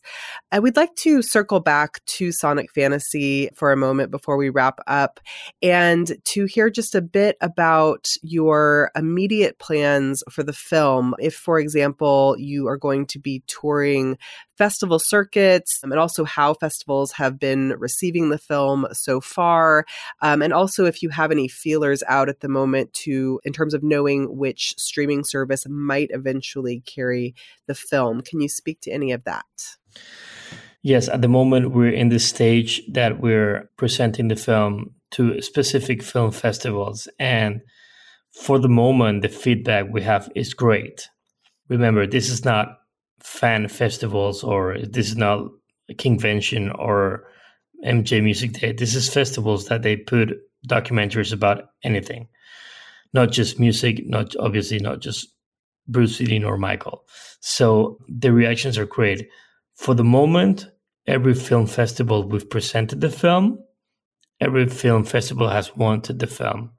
So we are in a position that we had to say no to some film festivals, but we have said yes to most of them. Until this day, there's much more film festivals coming that will be announced in the next days or next months. And this is going to be like till August or September. And after that, probably the film will be in cinemas, on film theaters, on cinemas, we call them here in Spain. But basically for a week or two, not in the US, I guess it will be Europe, I think. And after that, yes, the film will be on streaming services. Which one? I don't know. Maybe Netflix, maybe Amazon. Hope it's not HBO, but in whatever streaming platform it's going to be worldwide. And that will happen probably at the end of this year. So first, stage, film festivals, second, cinemas, and then film platforms or online platforms. Well, that's great. Well, we definitely hope that we can all watch it in some easily accessible way in the near future. So we'll have our fingers crossed for that. Now, there is a question that we like to wrap up with, and this is a question that we ask all of our special guests. And you will have a great perspective on this in particular as someone who is not only personally a fan, but a professional filmmaker. And that is, Marcos Cabotá, how should Michael be remembered? It's a good, but it's a difficult question. Michael should be remembered as the human being that changed the way we conceive art, we conceive music, we see music videos, and how we understand what's an artist. He changed everything for good. That is something we need to understand. It's not easy to understand, but we need to understand. He changed everything in entertainment business for good. And we not just need to understand it, but we need to explore it, and we need to pass this information to the next generations. Call it podcast, call it movie, call it book, I don't know, whatever, in whatever way. But we need to, our job here is to understand, explore Michael, and leave this information for the next generations, because he was the person that changed everything in music business and entertainment industry. Well, that's a great answer, and we certainly couldn't agree more, and are also invested in trying to do as much as we can to support that legacy. And Marcus, we thank you for all you have done to support both his and Bruce Swedeen's legacy in your film. So thank you so much. Marcos, after your work here on Sonic Fantasy and all the other work that you've done with Michael Jackson, people might want to connect with you. How can they best connect with you, either via socials or otherwise? My Twitter account, my Facebook, or my Instagram, but I'm more active in my Twitter account. I try to follow everyone so they can text me if they want. So yeah, I think Twitter is the best place. So now that I've got more Michael Jackson fans following me, and now I only tweet in English so they understand me. So yes, this is the account they need to follow if they want to get in touch or understand or know what's my next move with the film. Yes. Marcos, what's your Twitter handle? Oh, it's Marcos Cabotá. Thank you, Marcos, for joining us today on the show. It's been a pleasure to have you, and we'll just go around the table now. We'll start with John Cameron. How can our listeners connect with you? I'm on Twitter. My username is Cameron_John. If you'd like to listen to my podcast, JC's Musicology, it's available on just about every podcast platform. The next episode will be on Michael Jackson's Bad album. I'm conscious that I said this on the last time I was on the MJ Cast 4 months ago, but I can assure you it's coming. Very excited about that, John. It's going to be great.